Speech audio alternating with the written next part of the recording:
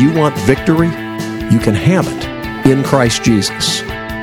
Time once again for Abiding in Christ with Jim Wood. You have to step back, evaluate the various positions in light of Scripture, and then re-engage with a godly perspective. Pastor Wood is the founder of Wears Valley Ranch, a Christian home and school for kids from crisis family situations. Jesus said, "As the Father has loved me, so I have loved you. Abide in my love."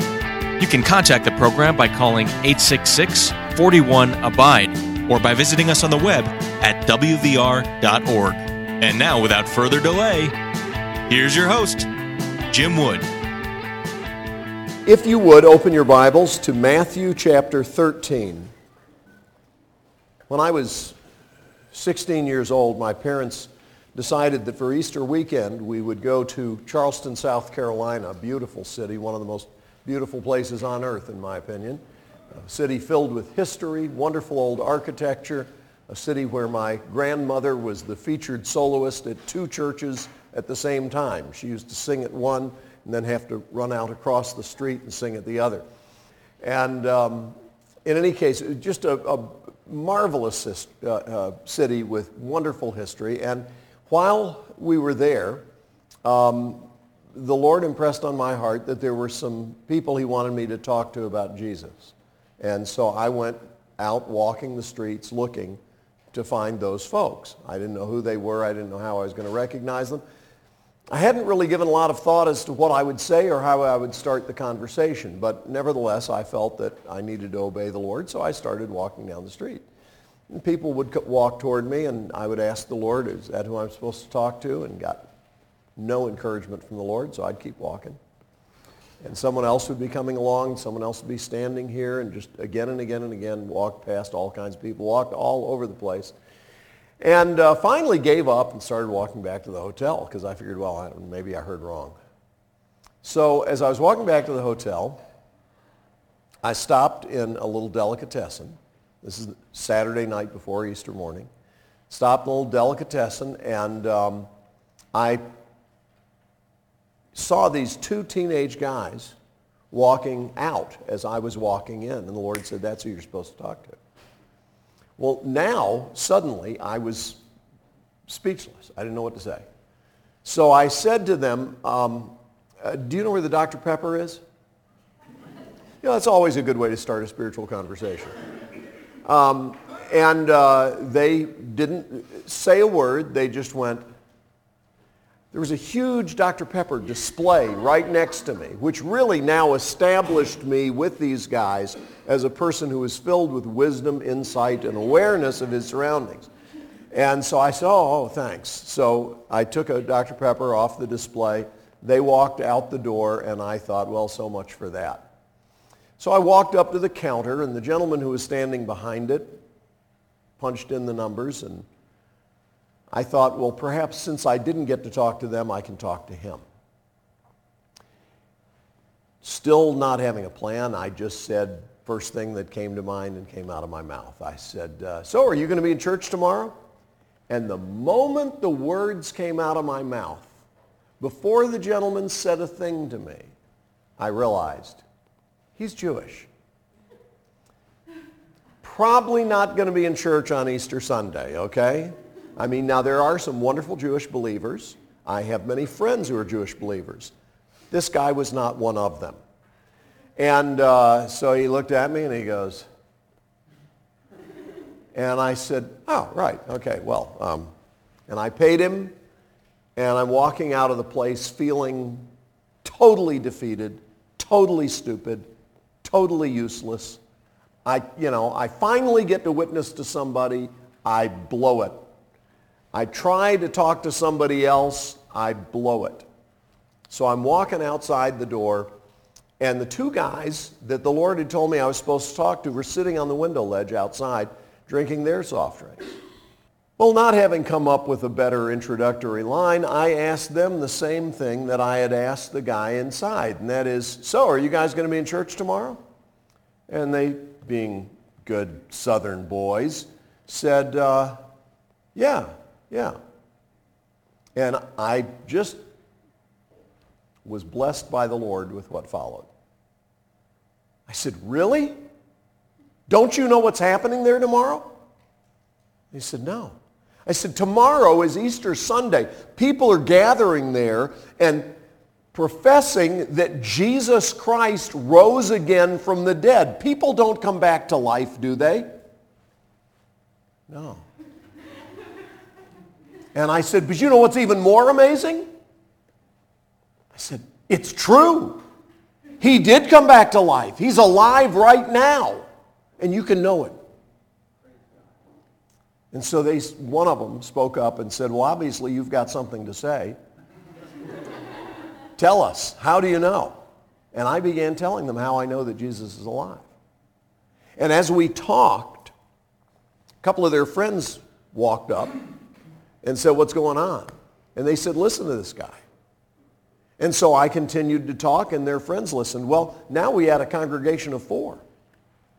And pretty soon there was someone else who came along, and then some others, and we ended up with a large crowd in the street on Saturday night before Easter in Charleston, South Carolina, right outside a Jewish delicatessen.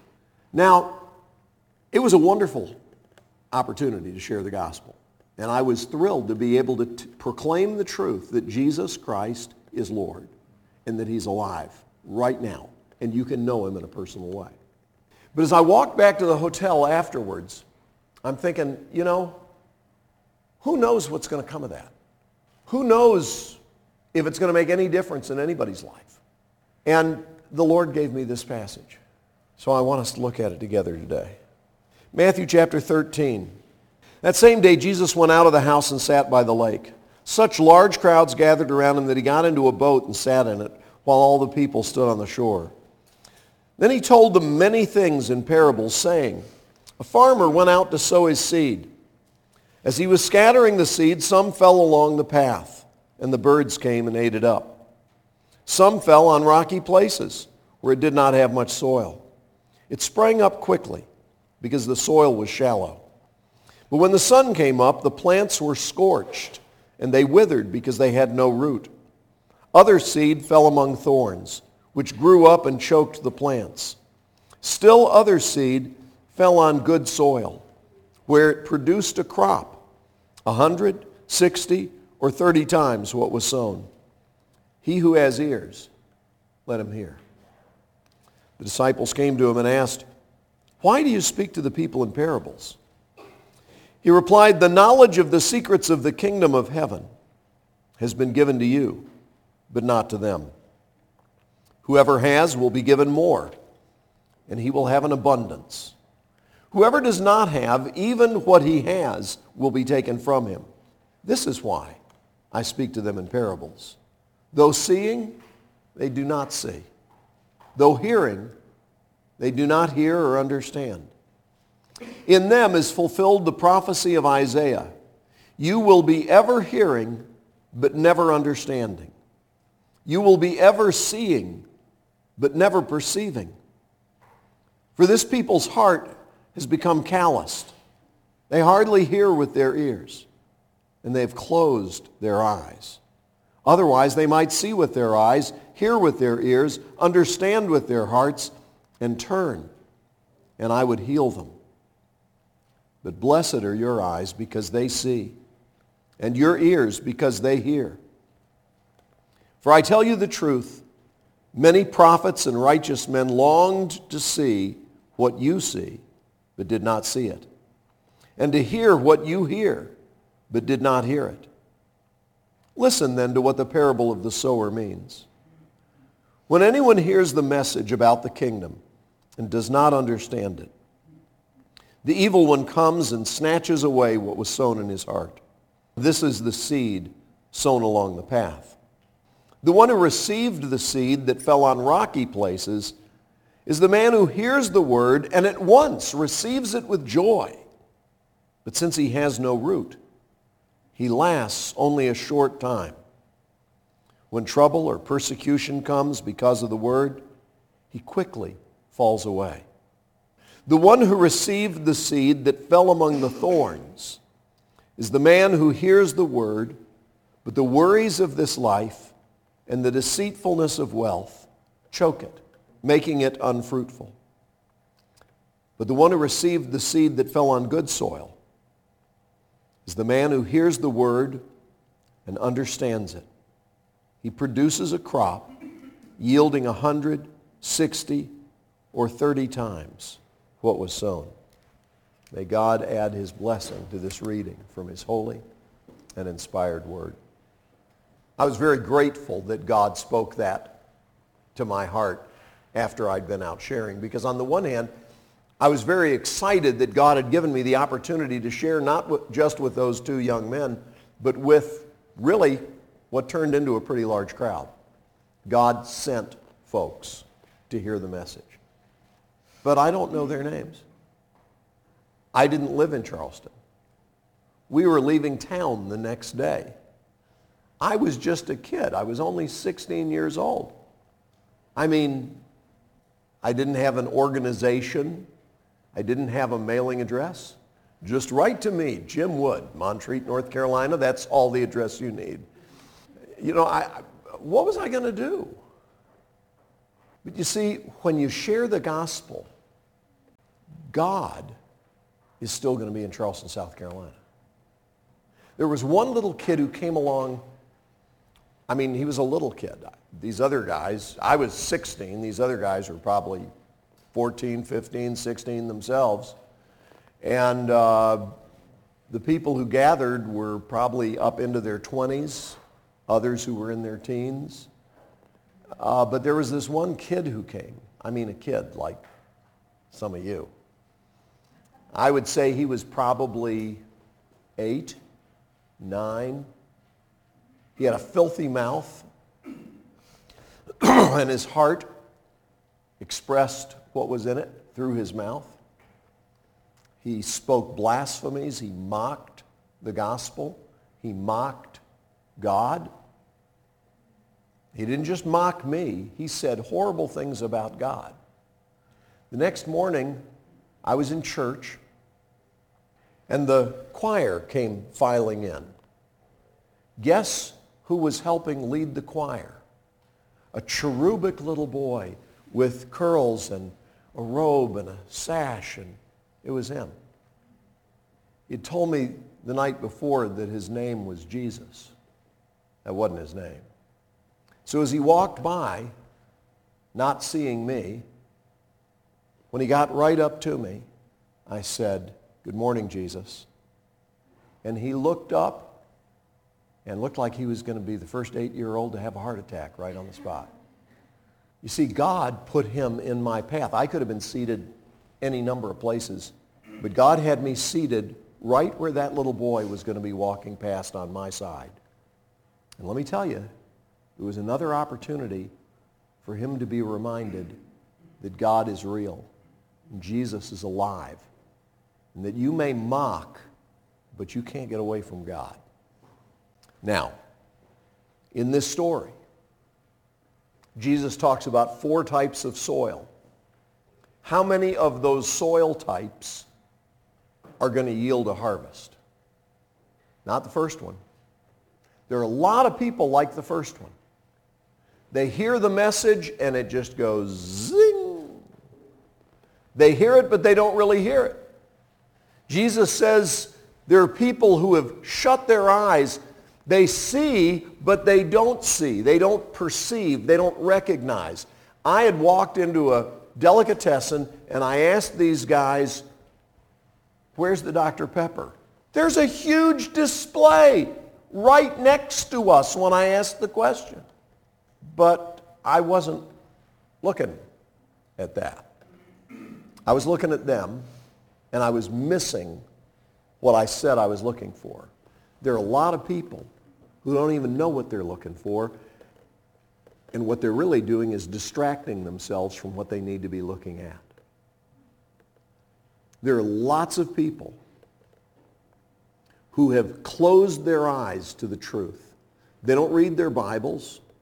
They're not seeking after God. They're not hungry for truth. They're hungry for distraction, something to keep their minds off of what they know down deep. We live in a culture that is saturated with distractions. people who've got earbuds in while they're doing something different here, and both of them are just distraction. It's all about trying to make sure that I never have to get quiet and face the reality I'm running from. Jesus says they're like hardened soil. The seed hits it, but it doesn't penetrate. Jesus says Satan is like the birds of the air that come and snatch that seed away, because the enemy does not want the seed to penetrate. If the seed's allowed to lie there, it can sometimes work its way in. But the enemy comes, distracts people from the truth so that it never really registers with them. But then there are those who are like the rocky soil. No depth, but because it's shallow, the seed isn't planted deeply. It's just there below the surface. There's an immediate response. This is like working with children and youth. Are you saying we're not very deep? Yeah, I'm saying that. But that's okay. That's okay. The fact of the matter is, there are a lot of people of every age who, when they hear the truth, they're moved. Oh, that's beautiful. Oh, yes, that's what I want. Definitely. Sign me up. I have decided to follow Jesus. No turning. Sorry. What? Oh, no turning back. That's right. Why do we sing songs like that? Because there's a tendency for us to turn back. We are prone to say yes and then no. A lot of people who hear the word, get excited, and don't persevere because there's not any depth. Let me tell you, you need to pray that God will put his word deep in your heart. Not just on the surface, not just under the surface, down deep. Because that's what you need in order to have lasting change in your life. Ask that God will drill down deep and place his word in you. But then there's a third kind of soil.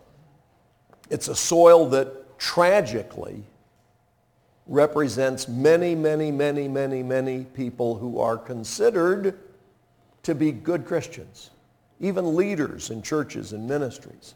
They sincerely believe the word. They believe it's true. Jesus describes them this way. The man who hears the word, but the worries of this life and the deceitfulness of wealth choke it, making it unfruitful. In other words, it puts down roots, it puts up shoots, but it's in competition with other stuff. Do you remember what we said about writing God a blank check every morning? If you have other stuff in your life that is essential, I mean, certainly I want to follow God, but I also want to be sure and hang on to this and be sure and do that. And I've got a bucket list over here of things I need to do before I die. Okay? You're going to be unfruitful. Because if Jesus is one of the most important things in your life, you don't know Jesus the way you need to. Well, okay, let me revise my remarks. Jesus is the most important thing in my life. Well, that's an improvement. But still not where you need to be. Apostle Paul says, Jesus is my life. He is my life. I love my wife. I love my kids. I honestly do. If I had to choose between my wife and my kids, I take my wife. My kids know this. And hopefully it gives them some security, because if they're in competition with my wife, we don't have a very good marriage. And if we don't have a very good marriage, my kids are going to suffer. So my kids hopefully know that even though My wife and I sometimes have to discuss things to work things out. They derive a wonderful security from the fact that mom and dad are committed to each other for life. Got it? That's the way it's supposed to be. But the reason I married that particular woman, and one of the reasons I'm so committed to her, is because she was the first person I ever dated who clearly loved Jesus more than she would ever love me. And that's what I was looking for in a mate, because I knew that that's the only kind of person who would understand and appreciate the fact that I clearly love Jesus more than I love her. Got it? Now, in your life, it's perfectly fine to love other people. You're supposed to. It is perfectly fine to enjoy the gifts that God has given us. I love the mountains. I love the valleys. I love the rushing streams. That's all good. But if God says, I want you to move to Saudi Arabia, you say, okay. Where in Saudi Arabia? And if God says, I'll show you when you get there, you say, okay. When do we leave? The seed that fell on good soil produced a harvest. Good things come when you cut out the competition. When you get rid of all the other stuff that's trying to get your attention and say, what about me? What about me? When you cut that stuff out, it's amazing what can grow up. Because God's Word is powerful. It's alive, folks. It doesn't just have life in it. It is the transforming power of God. And God's Word will change you and produce in and through you wonderful, powerful, beautiful things. So, Jesus said, the reason that these folks are getting parables, the reason it's not penetrating, the reason they don't understand is because they have closed their eyes. Verse 15. Jesus says, they have closed their eyes. Otherwise, they might see with their eyes, hear with their ears, understand with their hearts, and turn, and I would heal them. But, verse 23, the one who received the seed that fell on good soil is the man who hears the word and understands it. He produces a crop, yielding 160 or 30 times what was sown. Is that a description of your life? What have you done with what you've received? So I don't know how. You start by desiring the sincere milk of the Word, and God's Word will begin to change you from the inside out. If you want to be filled with the Spirit, if you want to be under the control of God, then you need to fill your life with His Word. Because His Word will change you.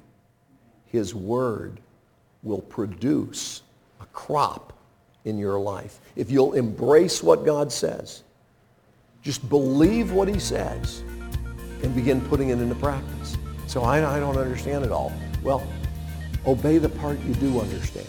Mark Twain is quoted as having said, it's not the parts of the Bible I don't understand that bother me, it's the parts I do understand. Okay? That's what most of us have trouble with. We want to come with our questions. Well, what about people who've never heard? Well, does that include you? Oh, no. Well, then let's deal with you. Why don't we do that first? Okay. Well, I'd rather think about something else. I'd rather be just... God's Word will change you if you will embrace what God says. Believe and obey. You've been listening to Abiding in Christ. If you have questions that you'd like for us to tackle on the program or comments that you want to make, I want to invite our listeners to call 866-41-ABIDE. That's our toll-free number, 866-41-ABIDE. Or contact us on the web at wvr.org.